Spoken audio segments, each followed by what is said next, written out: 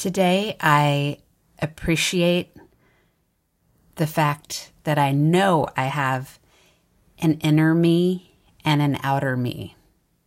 The inner me is my source of creation, my source of inspiration, motivation, helpfulness, kindness, joy, all of the wonderful things that are intangible, but the base of life.